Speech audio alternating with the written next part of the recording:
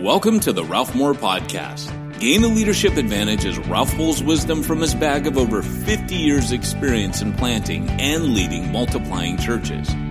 Our goal is to help you live as a leader you'd want to follow. You'll learn about making disciples and planting churches, but beyond that, you'll gain practical wisdom about subjects like how to manage your team, handling difficult people, pulling a congregation off a growth plateau, and even money management.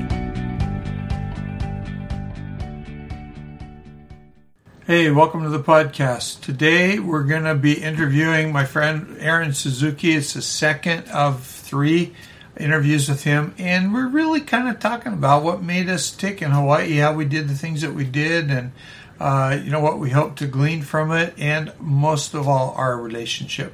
Because good things that God does are almost always built off of relationships between people who love and trust each other and are, shooting for the same thing. So I hope you enjoy. Take care. And so those are the things that I kind of learn. I'm not the, the consultant type. I just go into a situation and I don't know. A lot of times, like there's a guy who came when we were growing really fast in the beginning from China or something. He came, maybe it was Korea, and asked, how did you guys grow so quickly? And I told him, I don't think you're going to like my answer. We prayed a lot, and we had a mission, and we stuck to it. But we prayed a lot, and I could tell he was really disappointed. It was like, give us the 3 things or the 10 things or whatever. But anyways, maybe I'm going off. No, one of the things that I've discovered over the years is that people are always, they're looking for help. They want it to be complicated. They want it to be new and fresh. And usually they want it to be expensive because then they attribute value to it. And I think the secret to what we've done has always been just keep it really relational. Keep in my mind, the Hope Chapel culture, and we did grow. We grew fast, and we grew some real big churches. I've written a book on micro church, so everybody thinks all the churches we started are micro churches, but we got several of them. They're in the thousands. Mostly we started churches around 150. But the core to me was keep the Bible center, kind of teaching through the Bible, chapter by chapter, verse by verse. Keep it linked to the people. I'd always try to start every sermon with a story from the congregation, best we could. And then we had a tool, what we called mini church, for bringing people into small groups and linking that to the sermon. But the issue was 2 things at that level. One is we're building relationships. I guess 3 things. 2, you declare yourself. This is what God said to me. This is what I'm going to do. So there's a kind of accountability. But that's where we trained all these guys to lead people. Right. And if a guy would start 2 or 3 mini churches, raising a disciple, that was the other part of our DNA. Everybody had to always have somebody ready. If you drop dead, this person steps in your shoes. And those elements of culture are so simple that, like you said, the guy from Korea, China, wherever he was from, was looking for something fancier than we were. One of the things that frustrates me is everybody wants to blow a lot of smoke about how many churches got started and all that kind of stuff. But then they want to look to somebody else for how do I do it. Some guy started one church and he's got a cool website, and so we're going to learn from that guy. But it's like, this isn't hard. It isn't rocket science, and it doesn't take a lot of money. Just respond to the things I just said from your vantage point. I guess one of the things that, like you said, the mini church was used to train people, and I know after you give your little spew, if I said that to someone, they go, okay, but where did you guys train them? Pretty much out there. It was like on the job type training. And like, how do you train a guy that the first time they're going to meet in a small group and this is their very first meeting, and he decides that the girls go in one room and the guys will be in one room, and we'll just, have fellowship. We'll talk about the sermon or whatever is on your mind, and then afterwards pray, and then we'll come back together again. And the guy who was the leader, the first thing he asked the very first guy, so, hey, what happened this week that maybe you need prayer for, or something that you want to, praise God for, or whatever. And the guy goes, well, I committed adultery. And it was like, huh? I was in that mini church. I was sitting there going, what the heck? And it's like, what better way to train somebody than on the spot? And something that big, you would think, oh, this has to, forget it. We just gotta, we'll take it to the higher ups. But at that very moment, you got to do something. And I'll tell you, everybody in that room just started to say, well, I think probably we should pray for one. And then everybody tried to, first I remember one guy says, I think we should move our group a little further away from the ladies. Because someone asked, does your wife know? He goes, no. We go, oh, okay. So we moved them. So that was kind of like trial by fire, but he learned something, the guy that was leading the group. Okay. The man that confessed this, a lot of the things as we prayed was you need to tell her, just get it out and get it over with. It was 6 or 7 years later, I met the guy. He came to Hawaii again. He was a military guy, and he asked me to go out to dinner with him and his family, which was his wife. And at that time, he had no children. He had 3 children now. And he tells me, and the wife tells, thank you so much for what happened to us during that time. It was a rough time, but you guys stayed with us. Well, how do you train for that?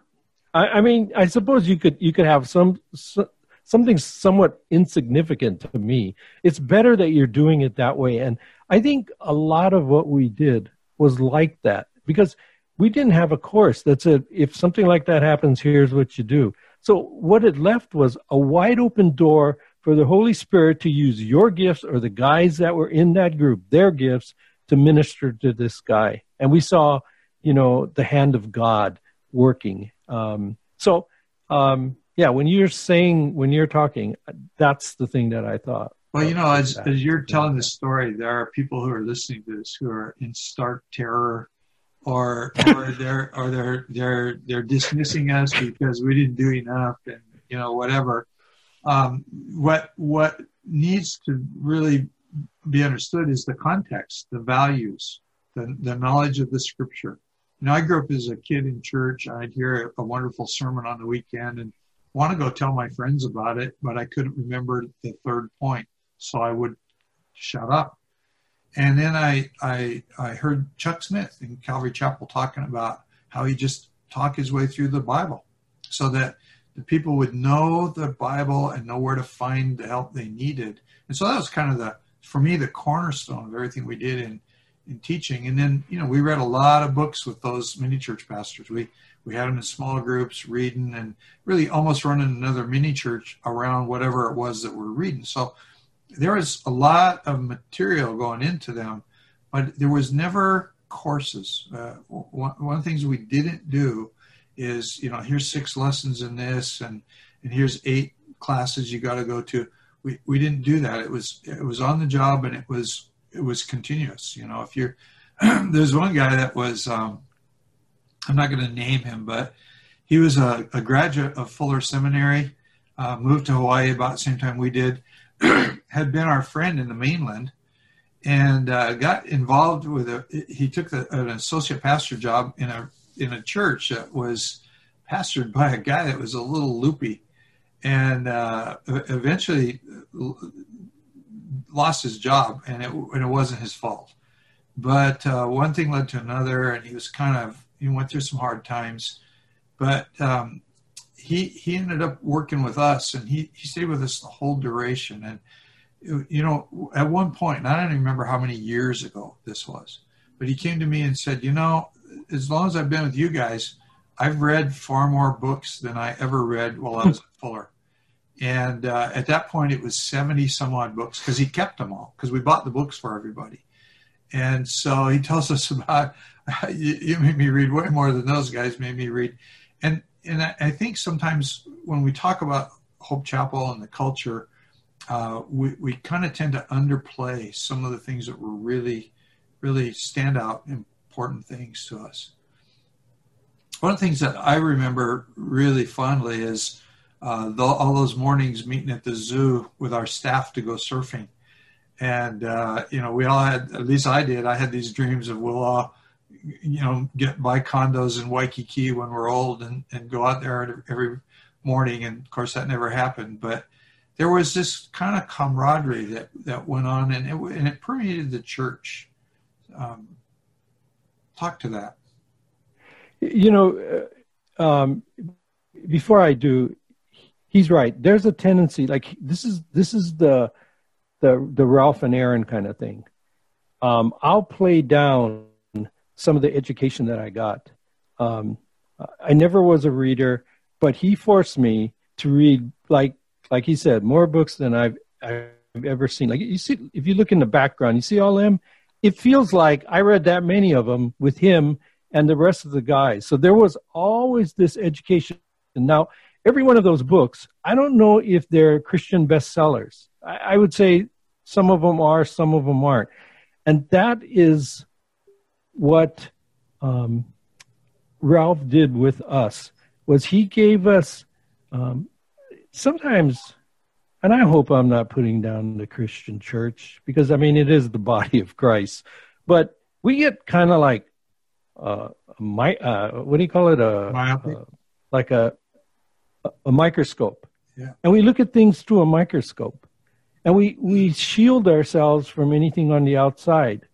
One of the books that you'll hear come up from time to time with us is In Search of Excellence. That wasn't one of the Christian bestsellers. It was a business book. But inside of there were so many things of value that you would be missing by just considering it, it's not a Christian book, I don't want nothing to do with it. And so, there was all kinds of reading. There was training. It wasn't just throw you out there. But yeah, so that's the difference between he and I. I'll talk about how easy it is because, frankly, I want to see more guys go out there because I think there are things that you have that have been God-given gifts and you're afraid to use them because somebody has made you afraid of using them. Ralph would put me up there every once in a while to preach. And the thing that I feared the most was reading out loud because there was a teacher named Mrs. Tooley. I remember her name back in about the 5th grade that made me read out loud. And I wasn't good at reading out loud. And she made sure I remembered that I wasn't good at it. And that stuck to me. So every time I get up and I have to start reading, I start getting all messed up.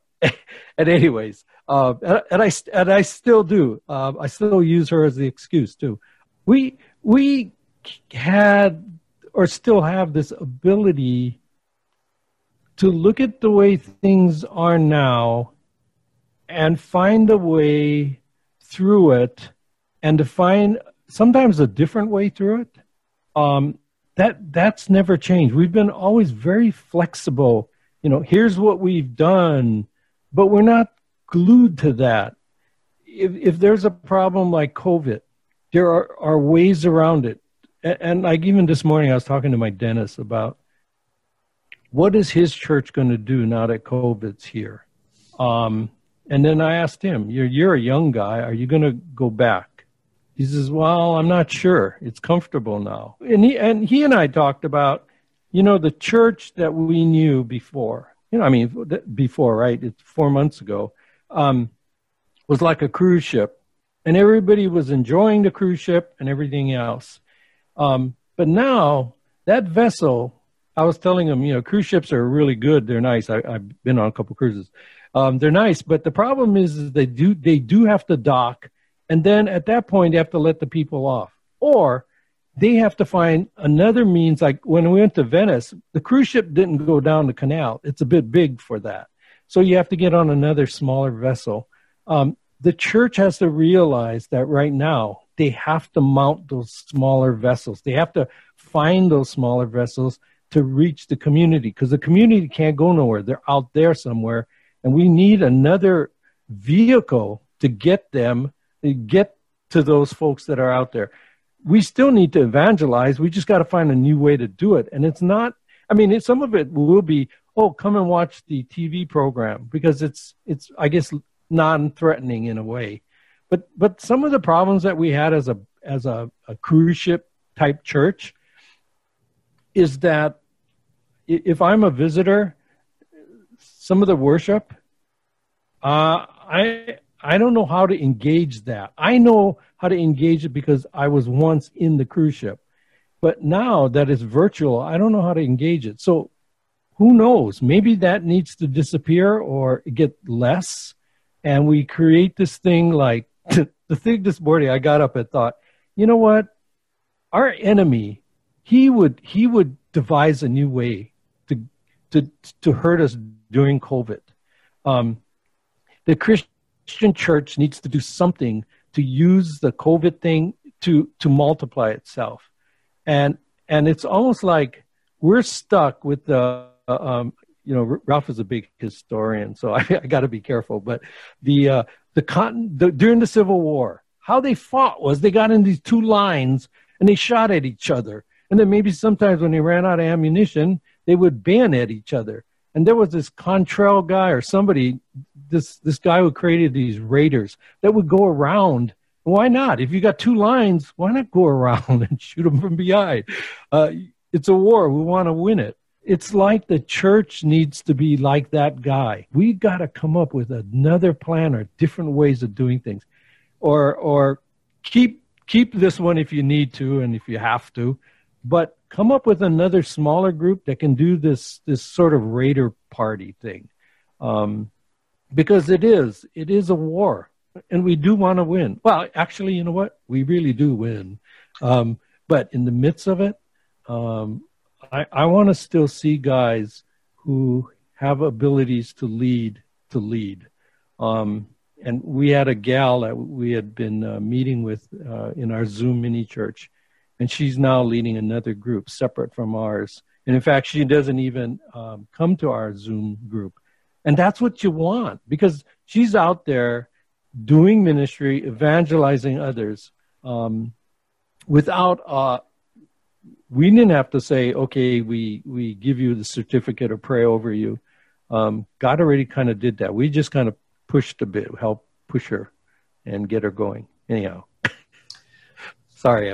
That's really good. I don't know if we want to go down this path real far, but we started a bunch of churches in Japan, and there's a woman who she and her husband were part of the biggest one that we ever planted when it first went off.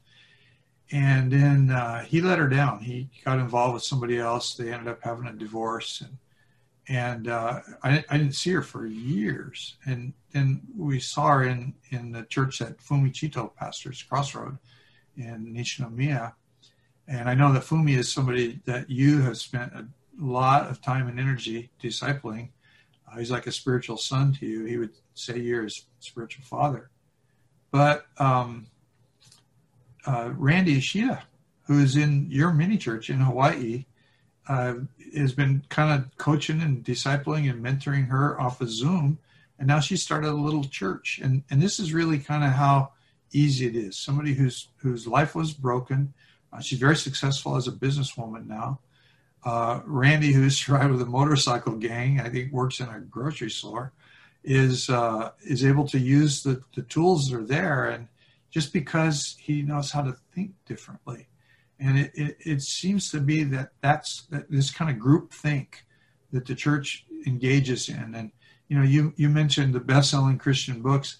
I usually tend to read the best-selling Christian books about 4 or 5 years after they were hot, because I want to see if they endure.